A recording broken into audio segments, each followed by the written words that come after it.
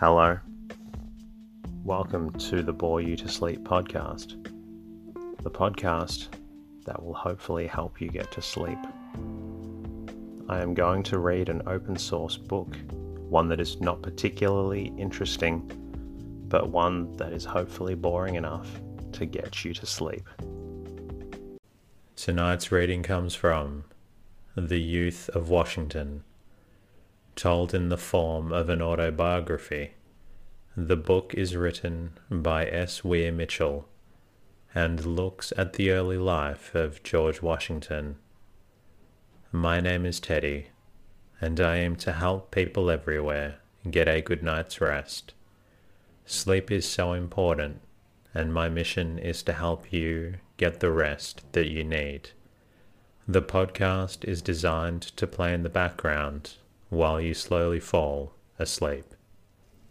Thank you to everybody who listens and supports the show. Huge thank you to new Patreon Paige.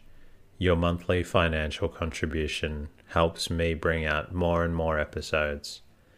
Thank you to regular listener Liam J for your kind review on Castbox.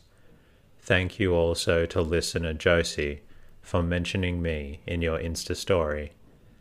Thank you also to listener FERHRC for your lovely Insta story. The support of listeners is what helps me bring out more episodes, and your reviews and comments are very appreciated. If you would like, you can also say hello at boreyoutosleep.com, where you can support the podcast. I'm also on Twitter and Instagram at boreyoutosleep. In the meantime, lie back, relax, and enjoy the readings. The Youth of Washington. Diary. November 1797. My retirement from official duties as President has enabled me to restore order on my farm and in some degree to repair the neglected buildings which are fallen to decay. The constant coming of guests moved, I fear, more by curiosity than by other reasons, is diminished owing to snows, unusual at this period of the year. Owing to these favouring conditions, I have now some small leisure to reflect on a life which has been too much one of action and of public interests to admit, hitherto, of that kind of retrospection which is natural and, as it seems to me, fitting in a man of my years, who has little to look forward to and much to look back upon. My recent uneasiness lest I should be called upon to conduct a war against our old allies, the French, is much abated, and I feel more free to consider my private affairs. I am too far advanced in the vale of life to bear much buffeting, and I have satisfaction in the belief we have escaped a new war, for which the nation has not yet the strength. For sure I am, if this country is preserved in tranquillity 20 years longer, it may bid defiance in a just cause to any powers whatever. Such in that time will be its power, wealth, and resources. Increasing infirmity and too frequent aches and ailments remind me that I am nearing the awful moment when I must bid adieu to sublunary things and appear before that divine being to whom alone my country owes the success with which we have been blessed. But the great disposer of events is also the being who has formed the instruments of his will and left them responsible to the arbitration of conscience. Therefore I have of late spent much time in considering my past life, and how it might have been better or more successful, and in thankfulness that it has escaped many pitfalls. My reflections have brought back to mind a remark which seems to me just, made by my aide, Colonel Tillman, a man more given to philosophic reflection than I have been. He asked me if I did not think there was something providential in the way each period of my life had been, an education for that which followed it. I said that this idea had at times presented itself to my mind, and when I betrayed curiosity, he went on to say that my very early education in self-reliance, and my training as a surveyor of wild lands, had fitted me for frontier warfare, and this in turn had prepared me for action on a larger stage, and that all through the greater war my necessities called for constant dealing with political questions, and with men who were not soldiers. He thought that his hand in turn educated me for the position to which my countrymen summoned me at a later time.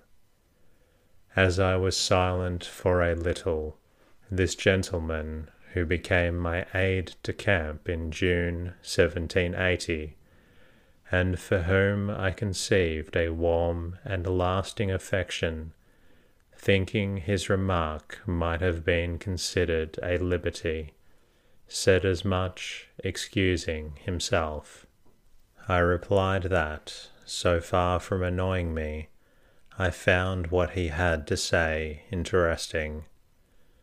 When, recently, these remarks of Colonel Tillman recurred to me, I felt that they were correct, and dwelling upon them at this remote time, my interest in the sequence of the events of my youthful life assumed an importance which has led me of late to endeavour, with the aid of my diaries, to refresh my memories of a past which had long ceased to engage my attention. I remember writing once that any recollections of my later life, distinct from the general history of the war, would rather hurt my feelings than tickle my pride while I lived. I do not think that vanity is a trait of my character. I would rather leave posterity to think and say what they please of me.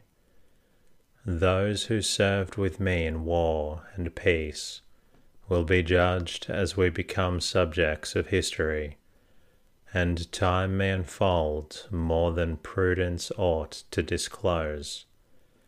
Concerning this matter, I wrote to Colonel Humphreys that if I had talent for what he desired me to do, I had not leisure to turn my thoughts to commentaries. Consciousness of a defective education and want of leisure, I thought, unfitted me for such an undertaking. I did, however, answer certain questions put to me by Colonel Humphreys concerning the Indian wars, but he has, so far, made no use of these notes. One of these considerations does not so much apply at present, for I possess the leisure, and in recording my early reminiscences, I shall do so for myself alone, and assuredly shall find no satisfaction in comments on the conduct of other officers who, like myself, were honestly engaged in learning, and at the same time practicing a business in which none of us had a large experience, I shall confine my attention to recalling the events of my youth, and as I hate deception even where the imagination only is concerned, I shall try for my own satisfaction to deal merely with facts. General Hamilton, whose remarks I have often just reason to remember, once wrote me that no man had ever written a true biography of himself, that he was apt to blame himself excessively or to be too much prone to self-defense.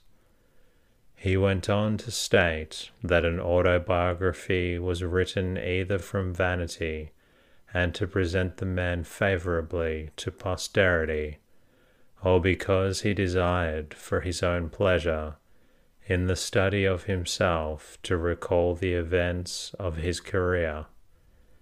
In the latter case, there is no need of publication. It is only in order to such self-examination as that which he refers that I am induced to set down the remembrances of my earlier days, and because writing of them will, I feel, enable me more surely to bring them back to mind. I have no other motive. Whatever just ambitions I have had have been fully gratified, indeed far beyond my wishes.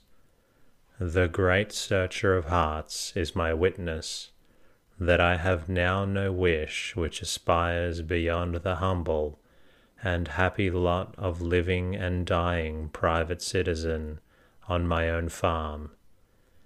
In my estimation, more permanent and genuine happiness is to be found in the sequestered walks of connubial life, so long denied me in the war, than in the more tumultuous and imposing scenes of success, ambition. Nor can I complain.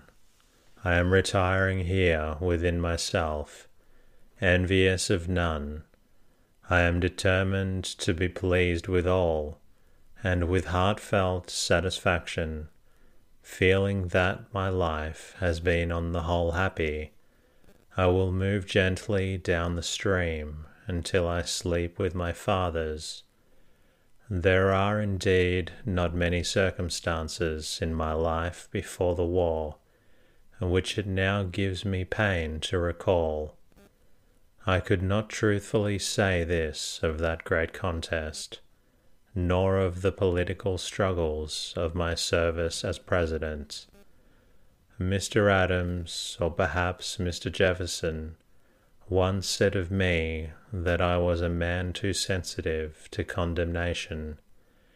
This I believe to be correct, but I have not discovered that my ability to decide was ever largely affected by either unreasonable blame or the bribes of flattery. The treachery of men who professed for me friendship, and the intrigues of those who, like Conway, Lee, Gates, and Rush, used ignoble means to weaken my authority, when it was of the utmost importance to our common cause that it should be strengthened, were calculated to give pain chiefly because they lessened my usefulness. Nor am I ever willing to dwell upon the treason of Arnold, which cost me the most painful duty of the war, and lost to the country a great soldier, who had not the virtue to wait until, in the course of events, his services would obtain their reward. It is, however, somewhat to be wondered at that in so long a war, where hope did at times seem to disappear, the catalogue of traitors was so small. It is strange that there were not more, for few men have virtue to withstand the highest bidder, As to ill-natured and unjust reflection of my conduct, I feel and have felt everything that hurts the sensibility of a gentleman, but to preserve in one's duty and be silent is the best answer to calumny. Dr. Franklin has wisely said that no examples are so useful to a man as those which his own conduct affords, and that he was right in his opinion I have reason to believe. This I have observed to be true of anger, to which I am, or was, subject. I flatter myself that I have now learned to command my temper, although it is still on rare occasions likely to become mutinous. I do not observe that mere abuse ever troubles me long, but in the presence of cowardice or ingratitude, I am subject to fits of rage. Arnold's treason distressed me, but the treachery of one of my cabinet, Edmund Randolph, the nephew and adopted son of my dear friend Peyton Randolph, disturbed my temper as nothing had done since the misconduct of Lee at Monmouth. If in any instance I was swayed by personal and private feelings, in the exercise of official patronage and power, it was in the case of Mr. Randolph, and this fact added to the anger which his conduct excited. I willingly turn from the remembrance of ingratitude, a sin that my soul harbours. It is not a severe tax which all must occasionally pay, who are called to eminent stations of trust, not only to be held up as conspicuous marks to the enmity of the public adversaries of their country, but to the malice of secret traitors, and the envious intrigues of false friends and factions. But all this over, I willingly leave time and my country to pronounce the verdict of history. As I wrote what just now I have set down, a remark of Mr. John Adams came into my mind. He said it was difficult for a man to write about himself without feeling that he was all the time in the presence of an audience. This may be true of Mr. Adams, but I am not aware that it is true of me. The statement I shall now record of myself and for myself might be made very full as to events by the use of the details of my diaries, but this desire to avoid my attention is to deal chiefly with my own youthful life, and the influences which affected it for good or for ill. Being without children to transmit my name, I have taken no great interest in learning much about my ancestors. I have, indeed, been too much concerned with larger matters. It is, however, far from my design to believe that heraldry, coat armour, etc., might not be rendered conducive to public and private uses with us, or that they can have any tendency unfriendly to the purest spirit of republicanism. Nor does it seem to me that pride in being come of gentry and of dutiful and upright men is without its value, if we draw from an honourable past nourishment to sustain us in continuing to be what our forefathers were. This also should make men who have children the more careful as to their own manner of life. And as for myself, although denied this great blessing, I may perhaps wisely have been destined to feel that all my countrymen were to me something more than my fellow citizens. I have heard my half-brother Lawrence say that he had learned from his elders that my English ancestors were violent loyalists, especially one Sir Henry Washington, when the great struggle arose between the Parliament and the King in the time of the Commonwealth. I recall that, when a young man, I was riding with my friend George Mason, and when this matter arose, he asked me whether, if I had lived in those days, I should have been for the Crown or the Commons.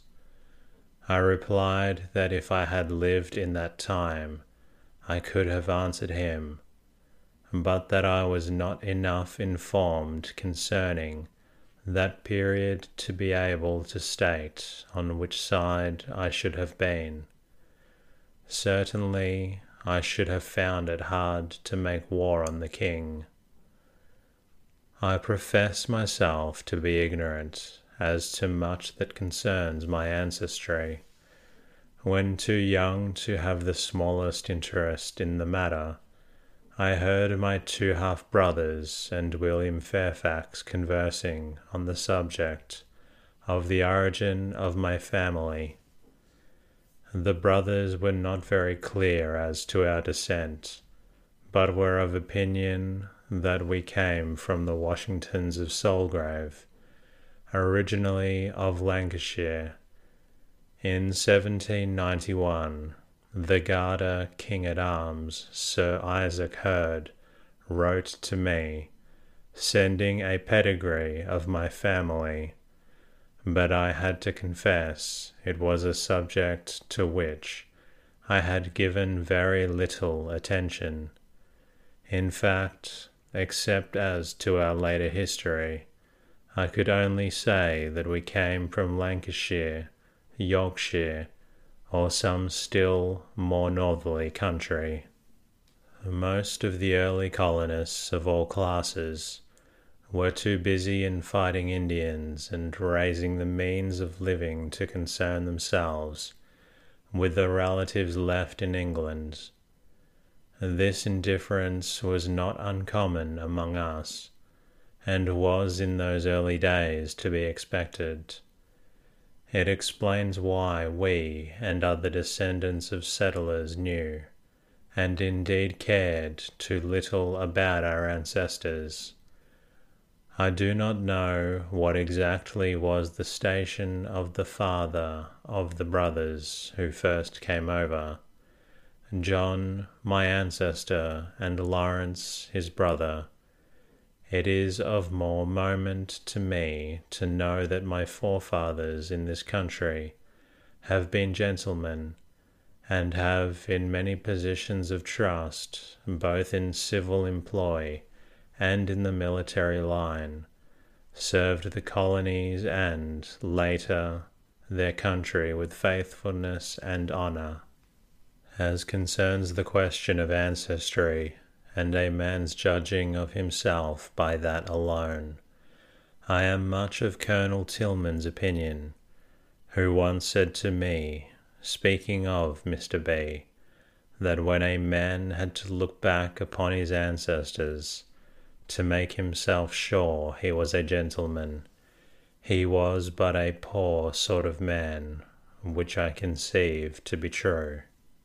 My great-grandfather, John Washington, the first emigrant of our name, was the son of Lawrence and M. Phyllis, his wife. He went first to Barbados, but, not being pleased, came later to Virginia, that is, in 1657.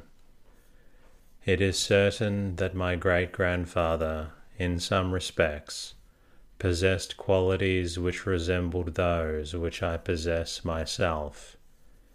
He was a man of great personal strength, inclined to war, very resolute, and of a masterful and very violent temper. My great-grandfather's brother Lawrence was engaged for a time in the mercantile way, and at one time signed himself as a Luton, County Bradford merchant. He made some voyages to Virginia and home again before he settled in the colony, and may have acquired land in England, for as I shall state later, he devised real estate in the home country. As I speak of the home country, I am reminded that even after the War of Independency, the habit of speaking of England as home prevailed with many. So strong was the attachment to the mother country, and indeed nothing but the folly of Great Britain could have broken the bonds which united us.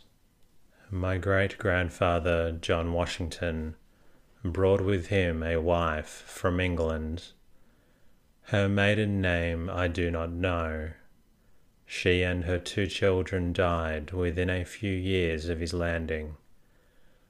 The brothers mention in their wills property in England, but where or exactly what it was they do not say. It would seem, therefore, that it is not poverty which drove my ancestor to emigrate, that this property was not mere money.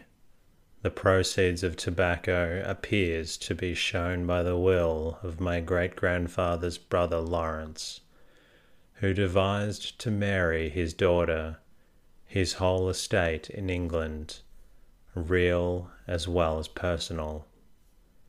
My great-grandfather married secondly the widow of Walter Broadhurst, daughter of Nathaniel Pope of Appomattox, gentleman. My grandfather Lawrence was the firstborn of this marriage. My great-grandfather died in 1677. He was of that importance as to have named for him the parish in which he resided. The brothers were not the only ones of the name who came to Virginia. There was also a cousin, Martha Washington. She emigrated to Virginia and married Nicholas Hayward of Westmoreland. How it was that, being a spinster, she came over alone, I am not informed.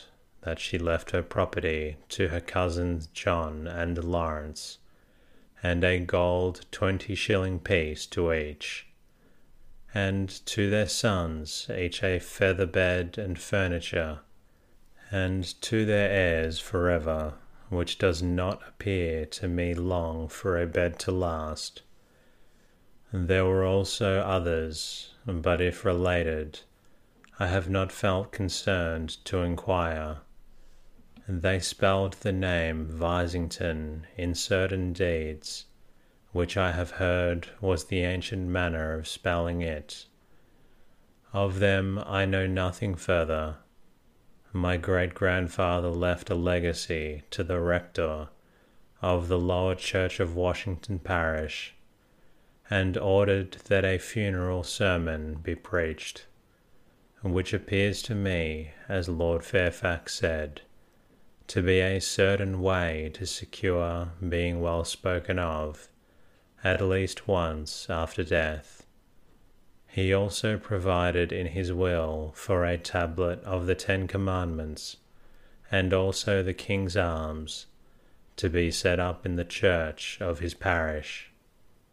My connection with the church of my fathers has varied in interest from time to time, for although I have at times partaken of the sacrament and even fasted, I have not always felt so inclined, although I have with reasonable punctuality attended upon the services.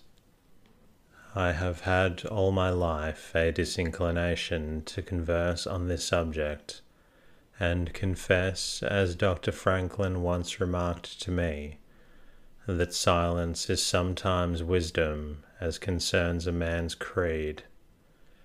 In considering so much of my family history as is known to me, I perceive that men married at an early age, and remained no long time widowers. Also, I observe that many children died young, as was like enough to happen on plantations remote from physicians, and indeed these were few in number, and not as good as in the northern colonies. I know less of my grandfather Lawrence than of his father.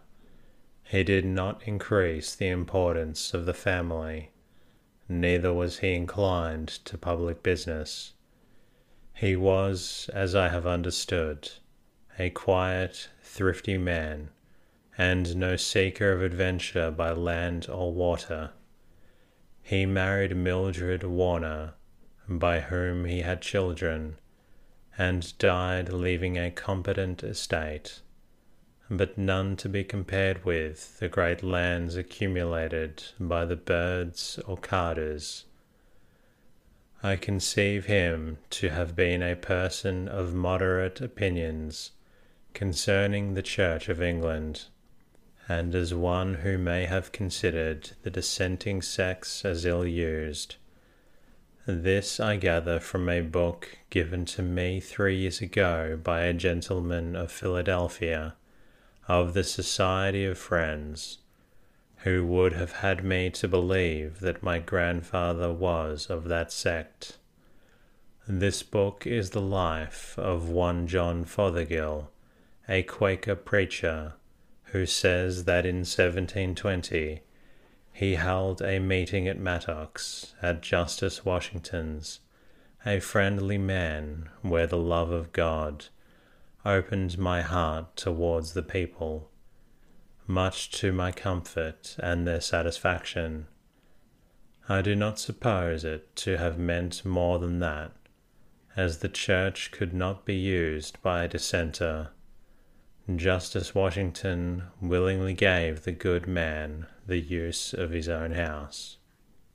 My father Augustine was born in 1694 on the farm known as Wakefield, granted in 1667 to his grandfather, and lying between Bridges and Pope's Creek in Westmoreland, on the north neck between the Potomac and the Rappahannock. My father in his will says, for as much as my several children, in this my will mentioned, several ventures cannot inherit from one another.